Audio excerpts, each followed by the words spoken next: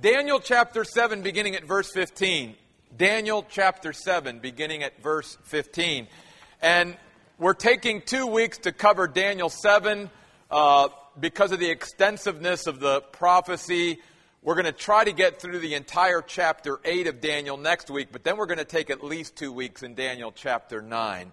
Just a lot of stuff to get through, and I don't want to go through it so quickly that we just don't get at least a handle on it in some way. So let me go back real quick to the first half of Daniel chapter 7. Daniel has a vision, and in the vision, God is basically laying out for Daniel what we call the skeleton of biblical prophecy. That if we can get a hold of Daniel 7, then every other prophecy in the Word of God, whether Old Testament or New Testament, somehow all of that other flesh fits on the skeleton that Daniel gives us in Daniel chapter 7. Okay? So it's really a key passage, a key chapter in the Bible, especially in regards to prophecy. And remember, he saw, in a sense, 5 kingdoms that sort of summarized the kingdoms that were to come on the earth. The first one was the one that Daniel was actually presently in, the kingdom of Babylon, that was symbolized by Nebuchadnezzar's head of gold in Daniel chapter 2. Then after Babylon was going to come the kingdom of the Medes and Persians, symbolized by the upper torso and arms of silver, symbolizing the Medes and the Persians. Then the belly of bronze, which symbolized Alexander and the great Greek Empire. And then the legs of iron, that symbolized the Roman Empire. The thing that we've got to keep in mind is that many times in biblical prophecy, there is a near and far fulfillment. So what I mean by that is when Daniel's describing the 4th great kingdom, being the Roman Empire, out of that he's also describing another kingdom that is yet to come. And that is the kingdom that's symbolized by the 10 toes. And out of even those 10 kings or 10 kingdoms, we're going to see one king rise above them all. And he's going to be the Antichrist that basically is the world ruler of the final kingdom before the 5th and final kingdom comes, which comes when Jesus Christ comes and sets up his earthly kingdom. And then out of that even a forever kingdom. Got all that, right? Okay. So here's where Daniel picks it up. There's a few things in that vision that particularly struck him, that he wanted to know more about. But before that, notice what Daniel records in Daniel 7:15. As for me, Daniel, my spirit was distressed, literally pierced, grieved, and the visions of my mind were alarming me. Now, folks, this isn't some new believer. This isn't a baby Christian here. This isn't some new follower of God. Daniel was a mature, a faithful follower for many years of God, and yet what God was showing him in his revealed word was really bothering him. It was affecting him. And the point that I made last week, but I want to go back to it because we're picking it up at this point, is God wants His Word to affect us. Whether it's positive or negative, He wants His Word to affect us. In fact, He set up His Word that way. The writer of Hebrews says, the Word of God is living, powerful, sharper than any two-edged sword. It pierces even to the dividing asunder of soul and spirit, between the joints and marrow of the bone, and is a discerner of the thoughts and even the intents of the heart. And Daniel was being affected by the Word of God. And again, I mean that positive. If God has given you His Word to encourage you, let it encourage you. If He's given you promises to encourage you, let His Word encourage you. But if He's given us warnings and He's given us His Word to convict and to challenge and all that, then we need to let it do that as well. We need to let the Word of God affect us. It's got to be more than words on a page. We've got to apply it to our life and let it affect us like Daniel did. And what Daniel saw that God had shown him about what was going to happen in the future really bothered him. Can you imagine? I mean, we get bothered about thinking about the future, where we live. Can you imagine thousands of years ago being Daniel looking down the quarters of time going, oh my goodness, all that's going to happen? Wow. And one of the things we're going to see that really bothered Daniel, obviously as a Jew, was the pain that his own people were going to have to endure throughout their history. That really until Jesus comes and sets up his earthly kingdom, the news isn't really good for the nation of Israel. Their whole history can be described by adversity and pain and all of that. So it bothered him, it grieved him, it vexed him, if you will. But then he goes on to say this. I approached one of those standing nearby. And he doesn't tell us who the person is. And yet I believe probably in the context, if you go back up to chapter 7, verse 10, remember as Daniel saw the throne of God, he also said many thousands were ministering to him and tens of thousands stood ready to serve him. And so it could have been any one of those people. In fact, I think it probably was just some random person there around the throne of God or one of God's angelic creatures. And the reason I don't think Daniel, mentioned that was because he is also reminding us that anyone who's, say, now in heaven, whether they're an angel or whether they're a saint of God who's died and went on to be with Jesus, they have a much different perspective and a much clearer perspective about things than we ever will on this side. So it wouldn't have mattered really who Daniel talked to. They were going to have a clarity being on that side than we can on this side. And Paul said the same thing. He said, now we look in a mirror and it's dark because there's a lot that we just simply don't know. So he grabbed somebody who was standing nearby and he asked him about the meaning of all this. The word meaning there in the Aramaic really means more than just the explanation of it. That word meaning means the reliability of it. In other words, Daniel isn't so much saying, he will say in a minute, I want you to explain this to me so that I can understand it better. But that's not what he's saying with this word. With this word, it would have been better to say, I want to know, is what I'm seeing, is this reliable? Is this really going to happen the way this has all been laid out? And then he says, he spoke with me and revealed to me the interpretation of the vision. He helped Daniel to understand it, but also to understand that it was reliable. Folks, if God's word isn't reliable, then we've got nothing. And even when it comes to prophecy, we've got nothing if it's not reliable. If we can't put our lives and have our lives depend upon it. And that's why Peter said in 2 Peter 1:19, we have the prophetic word of God, and it is a reliable thing. We can rely upon the word of God. We can trust it. We can place our faith in it, and it will hold up because it's God's word. So notice verse 17. These large beasts, which are 4 in number, represent 4 kings who will arise from the earth. So remember something, again, not from our perspective, but from Daniel's perspective, the majority of these prophecies had yet to be unfolded or fulfilled. Daniel was living in the first great kingdom of the earth, Babylon, but the Medes and the Persians and the Greeks and the Romans haven't come yet. And the reason I say that is because we're on the other side of those, we can look back and we can be assured and we can confirm that, again, what God said was reliable. Because exactly what happened in human history happened. After the Babylonians was the Medes and Persians. After the Medes and Persians was Alexander and the great Greek Empire. And after that was the great Roman Empire. And so Daniel was trusting in it way back then, even though he was in the very beginning stages of it.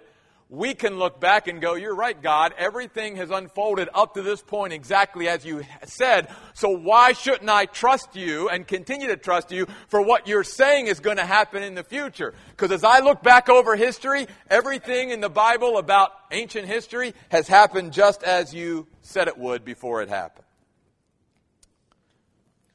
So notice, the holy ones, verse 18, of the Most High will receive the kingdom and will take possession of the kingdom forever and ever.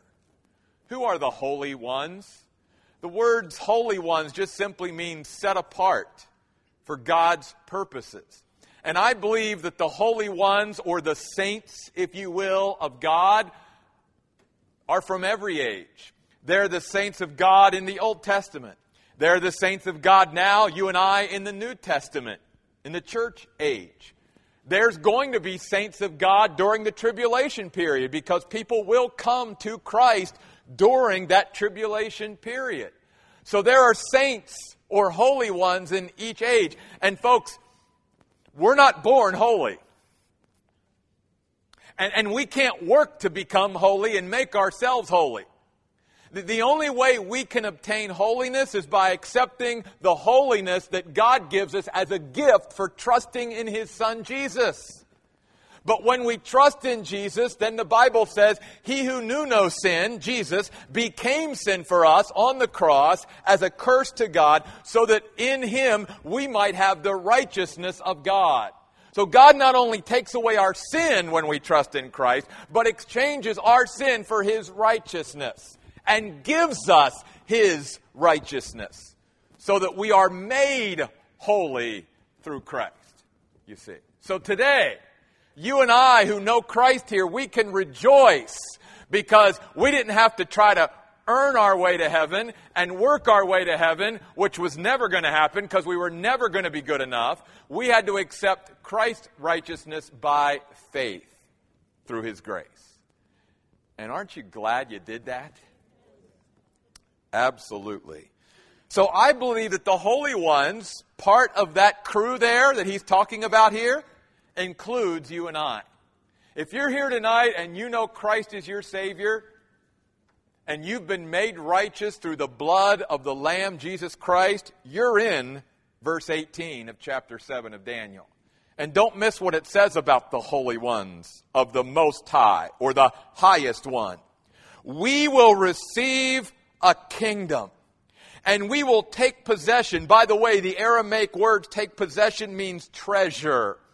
We will treasure being part of God's kingdom forever and ever. And by the way, the word kingdom there means ruling and reigning. You see, one of the things we as Christians have to keep telling ourselves, because it's what the Bible teaches, is that God not only saved us so that we could have a relationship with Him, but He has a plan for us. And the plan someday, and everything that we go through down here on earth, whether it's through, perfecting us to make us more like Jesus and purifying us and taking us through all the events of life, are there not just to make us better kingdom citizens one day, but they are there to prepare us to rule and reign with Christ in His kingdom. And His kingdom isn't just going to last for that 1,000-year millennial kingdom. It's going to last, as Daniel says, even forever and ever. You might not see yourself tonight, even as a Christian, as one who's capable of ruling and reigning. But that's what God sees in you and me. That's the potential He sees, because that's what He created man to be all along. When He created Adam and Eve and put them in the garden, He said, I want you to have dominion over the earth. I created mankind to rule and reign. And when they sinned, they lost the ability to rule and reign effectively. Which is why, again, in Daniel's prophetic word, God is letting man have his own way and run the show on earth for a while, but eventually God's going to say, I think you've messed it up enough now. Now I'm coming in to set it all straight. But when He does that, He's going to make us rulers and reigners with Christ. That's what the Christian life's all about. That's why it's so important that we live a faithful Christian life. Because some people say, well, if I'm saved and I'm on my way to heaven, then what's it matter really how I live the rest of my life? Because Jesus clearly teaches in the Gospels, and the New Testament teaches, that the way we live our lives after we become Christians, will determine our role and responsibility and the opportunities that God gives us throughout eternity. That's why Jesus said, if you've been faithful in your earthly life over this, then he says, I'll give you this in the kingdom. You see, because Matthew 24 and 25 is in the context of the future kingdom. And so it is very important how we live our Christian life and how faithful we are. Because we are setting ourselves up for ruling and reigning with Christ. Tomorrow, if you have a really bad day, or this week is really bad, keep telling yourself, but one day I'm going to rule and reign with Christ. And maybe your boss is giving you a hard time, and your job is just, and you just keep, but I'm going to rule and reign with Christ. And praise God, if you one day, boss, get saved, I'm going to rule and reign. No, he won't say it. He won't say it. God wouldn't do that. Wouldn't do that. All right, now, out of all that, though, notice Daniel's fixation. As great as that news is that there's a forever kingdom coming, and folks, don't forget that. There's a forever kingdom coming, and we're going to be part of it. That's not what Daniel focused on. Because Daniel saw all the pain that was going to come before that took place. And so of all the things, Daniel wanted to know more about that. So he says, I wanted to know, verse 19, the meaning of the fourth beast. By the way, the word wanted, or the words wanted to know, a deep desire. Daniel had a desire to know more of what God had revealed. Folks, that's what God's looking for. That's what I love about the folks that come to the Oasis. You have a desire to know more about what God has said in His Word. That's Daniel. He wanted to know more. And guess what? Because he had that desire, God gave him more understanding. Because that's what God's looking for. You want more? I'll give you more if you can be trusted with it. And Daniel wanted to know the meaning of the fourth beast, which was different, notice, from all the others. It was very dreadful, with 2 rows of iron teeth and bronze claws, and it devoured, crushed, and trampled anything that was left with its feet. I also wanted to know the meaning of the 10 horns on its head, and of that other horn which came up, and before which 3 others fell. This was the horn that had eyes and a mouth speaking arrogant things, whose appearance was more formidable than the others. Now remember, this horn has been called many things in Daniel's prophecy. And we know he's talking about this horn because several times he's talked about the thing that really struck Daniel about this person was how arrogant and proud he was, and how he spoke so arrogantly. In fact, he said the same thing up in verse 11 of chapter 7. Notice he said, then I kept on watching because of the arrogant words of the horn that was speaking. There was something that just rose his arrogance and pride above anything Daniel had ever experienced in his life. And Daniel said there's something different about him. And notice, verse 21, while I was watching, the horn began to wage war against the holy ones and was defeating them. No wonder Daniel was upset. How could this happen? How could God allow this to happen? What was God's purpose in all of this? First of all, I want to go back to this horn. Remember back in Daniel chapter 7 early on, he talks about this insignificant horn that grows up amongst the 10 kings. And so at the beginning, you get the idea that this horn really isn't much to look at the beginning. But all of a sudden, he becomes a horn that's able to dispose of 3 of the kings. And then all of a sudden, he becomes a king himself. And now Daniel says in verse 20, he becomes more formidable. Literally in the Aramaic, greater in power than all the others. And folks, I believe, and again, I know that I'm bringing a lot of stuff in here only because we don't have time to go into detail of how we got there. But I believe you're going to see clearly in the weeks ahead that who Daniel is talking about here is the Antichrist. This person that Daniel was describing here is the Antichrist. And he says the Antichrist began to wage war against the holy ones and was literally prevailing against them. Keep your finger there in Daniel 13:7 and go to the last book of the Bible, the book of Revelation, which we're going to start studying in the month of May on Sundays and then switch to Tuesdays in June. Just throw that commercial in there real quick. Notice in Revelation 13:7, The Antichrist also goes by another name, the beast. And in Revelation 13:7, John says the very same thing that Daniel was saying. He's saying that the beast was permitted to go to war against the saints and conquer them. And notice not only conquer them, but notice that the Antichrist basically has dominion over the entire world, because the Bible says he was given ruling authority over every tribe, people, language, and nation. Now, the saints, the holy ones that Daniel's talking about, that he's prevailing over in Daniel chapter 7 in the context, isn't us. We're in heaven during this time. The rapture's already taken place. This is during the tribulation period. The saints, the holy ones that the Antichrist is prevailing over, are the saints, that the people who become Christians during the tribulation period. The people who either have to take the mark of the beast or they die. So this is part of that prevailing over the saints. That's why people say, well, I'll just wait and see if this all works out like God says, and I'll become a Christian in the tribulation. Really? Is that what you really want? First of all, there's no guarantee. When God's Spirit is calling you to salvation, if you turn Him down, there's no guarantee you're going to have another opportunity. That's why the book of Hebrews says, today is the day of salvation. Don't put off salvation. That would be foolish. There are people who have died before they ever had an opportunity to utter another breath. But this is what Daniel's talking about. But notice verse 22 back in Daniel chapter 7. God always puts a time limit or a certain limit on anything that He allows. Just like when Satan came to him and said, can I touch Job?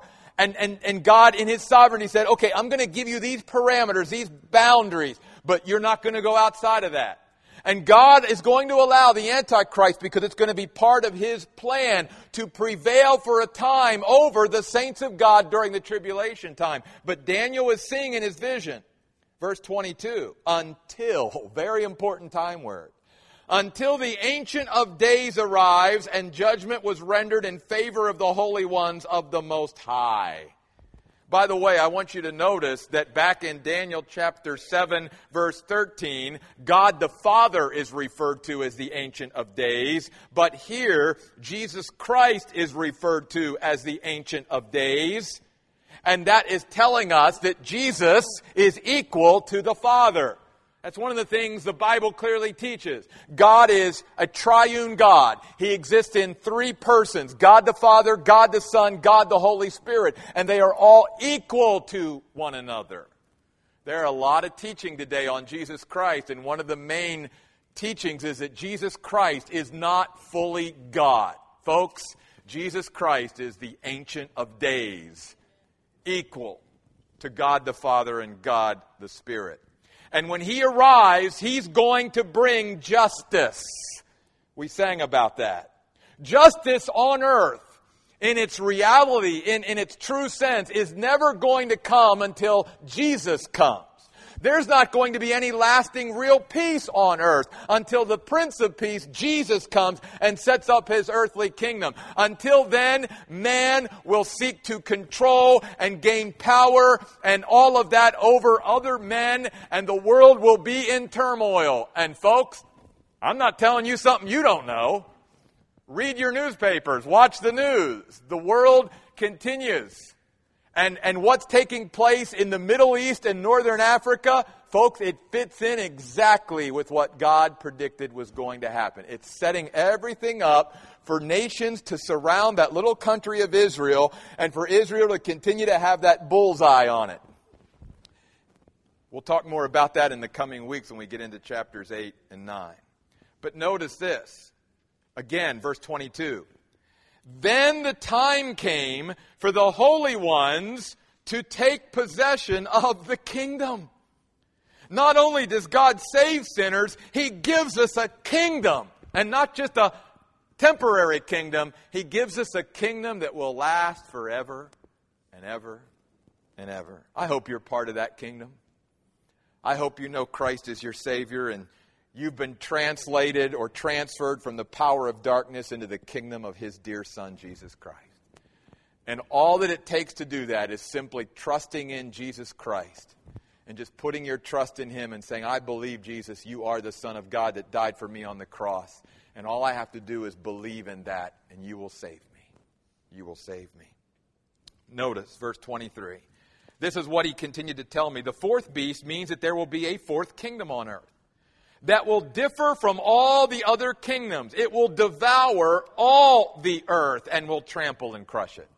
There's never been a kingdom in history that has completely taken over the entire globe.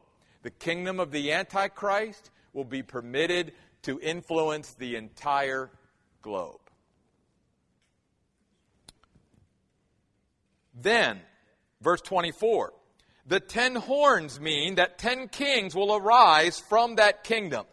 And the initial look of that kingdom is going to be 10 kings, a confederation of 10 world rulers or kingdoms that will make up that. But there's going to come a ruler out of that 10 kingdom confederacy that rises above all others, and that's the one called the Antichrist. Notice what he goes on to say. Another king, the little horn, will arise after them. But notice, he will be different from the earlier ones. He will, first of all, bring low, or literally humiliate 3 kings. And notice what else the little horn, or the Antichrist, does to set himself apart. He will speak words against the Most High. He will harass the holy ones. Literally, he will wear down and wear out the holy ones of the Most High continually. His intention will be to change times established by law. What's this mean? Well, first of all, literally, it means to violate and frustrate. The Antichrist is going to seek to attack the very foundations of society and throw all of society into a really not knowing what the norm is, in order to frustrate the entire world by what he's doing. Now, we don't know exactly what that means. If we go any further than that, we're going to end up speculation. And that's not what I want this to be about. But the Bible clearly says that he will seek to attack the foundations, the very foundations of society, and will establish a new world order. Now, I want to read something to you that's very interesting. Because you've heard that term probably in your lifetime like I have. New World Order. Folks, that's not a new term. In fact, almost a century ago, and he wasn't the first one to use this, I want to read to you a quote that if you've never heard this, it's pretty sobering, by Sir Winston Churchill, who was speaking in Copenhagen while he was still Prime Minister of Great Britain. And listen to what Sir Winston Churchill said. The creation of an authoritative, all-powerful world order is the ultimate aim toward which we must strive. Unless some effective world super-government can be brought quickly into action, the proposals for peace and human progress are dark and doubtful. Folks, that's what the world is coming to. That's why we see globalization. And that's why the world has shrunk because of technology. Because much of what the Bible used to say about prophecy, people back, even our grandparents and great-grandparents, had a really hard time wrapping their mind around it. Especially like when the Bible would say, well, everyone on earth will see something. And they were like, how's that going to happen? And now all of a sudden, with the invention of television and satellite and cell phone and all of that, we all understand that anything can happen almost anywhere on the globe, and immediately everyone in the world can see it happen. And we all know, even here in the last few weeks, that what's happening in far-off Japan is affecting not only our economy, but every economy in the world. It all is tied together. And it's going to continue to tie together during our lifetime. You're going to see the world and the way you and I grew up, it's going to continue to change. Because the Bible clearly teaches that though the Antichrist isn't here yet, that the foundation for the Antichrist is already being laid on the earth before he ever comes to power. Then notice, verse 25, they, the holy ones, will be delivered into the Antichrist's hand for a time, times, and half a time. 3.5 years. 3.5 years. God limits the Antichrist's power on the earth to 3.5 years. The last 3.5 years of the tribulation. The first 3.5 years is basically the 10 kings and kingdoms setting everything up after the rapture and getting the world back to a certain place. But then the Antichrist will begin to ascend during the first 3.5 years, and in the middle of the 3.5 years, I believe he will clearly be identified. That's why I tell Christians all the time, don't spend a lot of time trying to figure out who the Antichrist is. We're not going to be here. We probably don't even know who he is. Because here's another thing we're going to find out in a couple weeks. Because he's so insignificant at the beginning, we would never pick him out to be the Antichrist. And again, remember something about the world in which we live. Somebody that's very obscure now, a month from now could be all over the headlines. I mean, that's just the way the world is. And that's the way it's going to be. But God, notice, verse 26, the court will convene. Literally the judgment and justice of God. And his ruling authority, the Antichrist, will be removed, destroyed, and abolished forever. Then, don't miss this, verse 27. The kingdom, authority, and greatness of the kingdoms under all of heaven, in other words, all the earthly kingdoms, guess who they're going to be given to? You. They will be delivered. They will literally be placed into the hands of the people of the Most High. And Jesus will say, here, Jeff, here's your part. And here's your part. And sir, here's your part. And ma'am, here's your part over here. And we're going to rule and reign with Christ.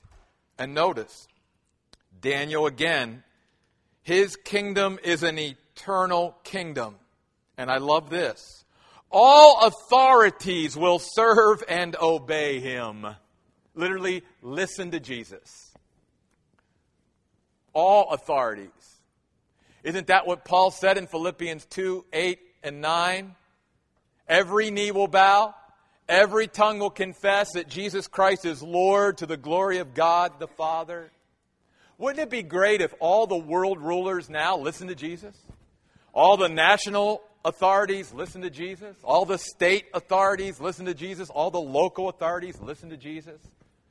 Well, guess what? One day they will. One day they will.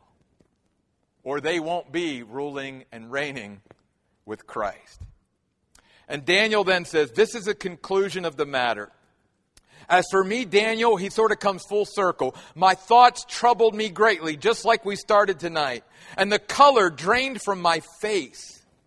Because he began to think about what was going to happen on the earth centuries from the time he departed until the eternal kingdom came. And he says, I kept the matter to myself. It reminds me of what Mary did when there was so much after Jesus was born to take in that the Bible says she pondered all these things and kept them locked up in her heart.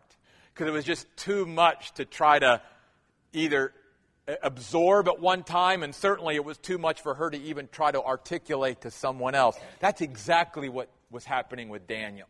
And that's why I don't want any of you, when you come on Tuesday night or Sunday and we talk about some of this stuff, to be overwhelmed by it. Daniel, one of the greatest saints of God ever, was overwhelmed by all of this. You and I can't absorb it all, but what we can absorb is this. What we can absorb is this. Turn to 1 John in closing. The book of 1 John, not the Gospel of John, 1 John.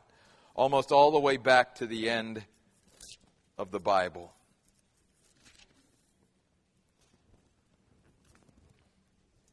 Here's what we can absorb. 1 John 2, 15, 16, and 17.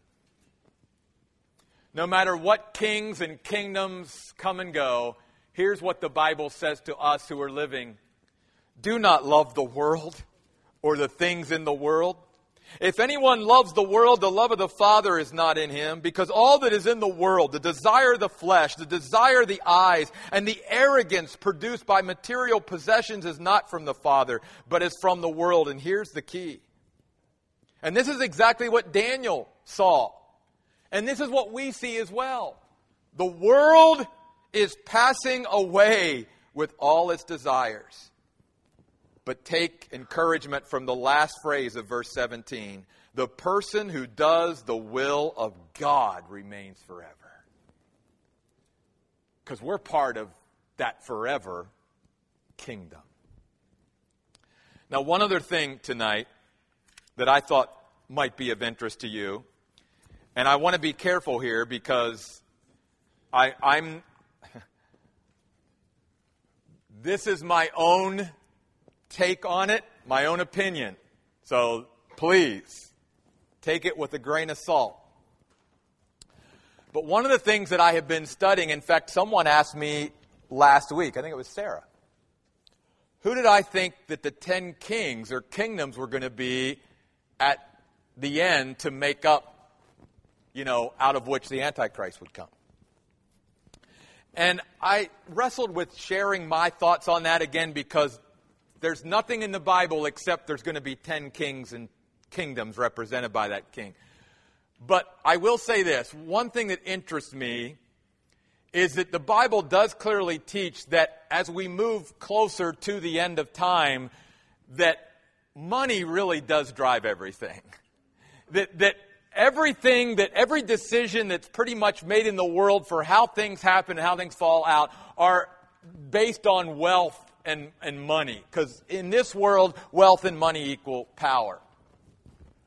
So it's very interesting. I don't know whether you ever knew this or not, but talk about obscure. Talk about what you wouldn't expect. If I was to ask you, what are the 10 wealthiest countries in the world right now? In fact, I added 11 because it's really obscure. And eventually there's going to be 11 kings or kingdoms. If I was to ask you, what are the 11 most wealthiest countries in the world, could you name them? My personal belief, and I might be wrong on this, I don't believe that most people in the world could name the 11 wealthiest countries at this time. I'm going to share them with you tonight. I think some of them will surprise you. The wealthiest country in the world, Luxembourg. Second wealthiest country, Qatar. Some pronounce it Qatar, K-A-T-A-R. Third wealthiest country in the world, Norway. Fourth wealthiest country, Kuwait. Fifth wealthiest country, United Arab Emirates. Sixth wealthiest country, Singapore. Would you have put Singapore above the United States? Well, maybe, knowing what's happening to our country. We do come in seventh now. Seventh is the United States. Eighth is Ireland. 9, here's a big one, Equatorial Guinea. I knew that was on your list. 10, Switzerland. And 11, a little country in Malaysia called Brunei. B-R-U-N-E-I. Some people have never even heard of that little country, run by a bunch of sultans down there. The 11 wealthiest countries in the world. Now, the reason I share that with you, I'm not saying that I believe that the 10 kings or kingdoms are going to be made up of the 10 wealthiest countries, but what I am using that for is this. It shows us that sometimes what's going on in the world and the real movers and shakers and people who have influence and whatever are people and kings and kingdoms that we don't even know about. Yet. But one day, some of this will come together. And someone like the Antichrist could rise out from one of those countries from total obscurity. So I just offer that for some food for thought. Now, don't all of you start wanting to move to Luxembourg, okay? Can I just tell you? It's not all it's cracked up to be. All right. Folks, thank you so much. Oh, the announcement. I remembered on my own. Yay. Actually, I didn't. God helped me. All right. So here's what I want you to know. So not only about the hams. Don't bring a ham Sunday because we're providing the hams. Bring something else beside ham for our great potluck. But I really, when someone asks me, why do you do potlucks at the Oasis? Because I want the church, the body of Christ, to get together and get to know each other. And remember a couple weeks ago on our first anniversary, I was challenging all of us to make a bold step for God and to get out of our comfort zone and to take a reasonable risk. Can I just say even something as little as coming to the potluck and trying to meet somebody that you don't know and begin to build a relationship with somebody that you don't know, that's huge. And that's what I'm hoping and praying happens this Sunday. Yeah, a lot of us know each other, but a lot of us don't know each other. And we're never going to accomplish that 1 hour on Sunday or 1 hour on Tuesday night. But when we have potlucks where we can hang around and eat for several hours and devour hams and stuff, then we've got plenty of time to be able to get to meet some new people. So that's our goal of why we do it, one of them. And then, obviously on Sunday we meet in the auditorium, so most people are used to parking down there because it's more convenient. But don't forget, this Sunday, because the potluck is here in the cafeteria, it's much easier to park right outside here where you do on Tuesday night and either bring your food in here or come around after church and just move your car and park over here rather than leaving it over there and then having to walk all the way across the campus. Although after we've eaten all that we've eaten, maybe you want to walk all the way across the campus. I don't know. All right. Let's pray and I'll let you folks go. God, thank you for reminding us that Lord, you are in control. You are the King of kings and Lord of lords. And you remind us through Daniel that kings and princes and princesses and all of those kingdoms, they'll come and go. And they will one day be dust. There will be nothing to any earthly kings or kingdoms. They will all pass away because they all have come and gone throughout history. The most powerful of kingdoms are no more. And so, Lord, help us not to seek to find our answers and put our hope and find our security and stability in man-made governments and kings and kingdoms. Help us to place our hope and faith and trust in Jesus Christ, the King of kings and Lord of lords. The one whose every knee will bow and every tongue will confess one day. Help us, Lord, to also rejoice in the fact that, God, you not only have forgiven us of our sin and given us your righteousness, but you give us a kingdom to enjoy and be part of forever and ever. And help us to remind ourselves of that in the tough days here on earth, because we know that through much tribulation, we must enter the kingdom of God. And so we know, Lord, that here on earth, there's going to be some tremendous challenges on this earth for us. But help us to look past that. Help us to look forward to the eternity that we're going to have with you and the fact that you see in all of us the ability to rule and reign with you in that forever kingdom. May that encourage us and even help us to see ourselves in a much different light than maybe we ever have up to this point. We pray all this in Jesus' name. Amen. Folks, thanks for coming. See you on Sunday.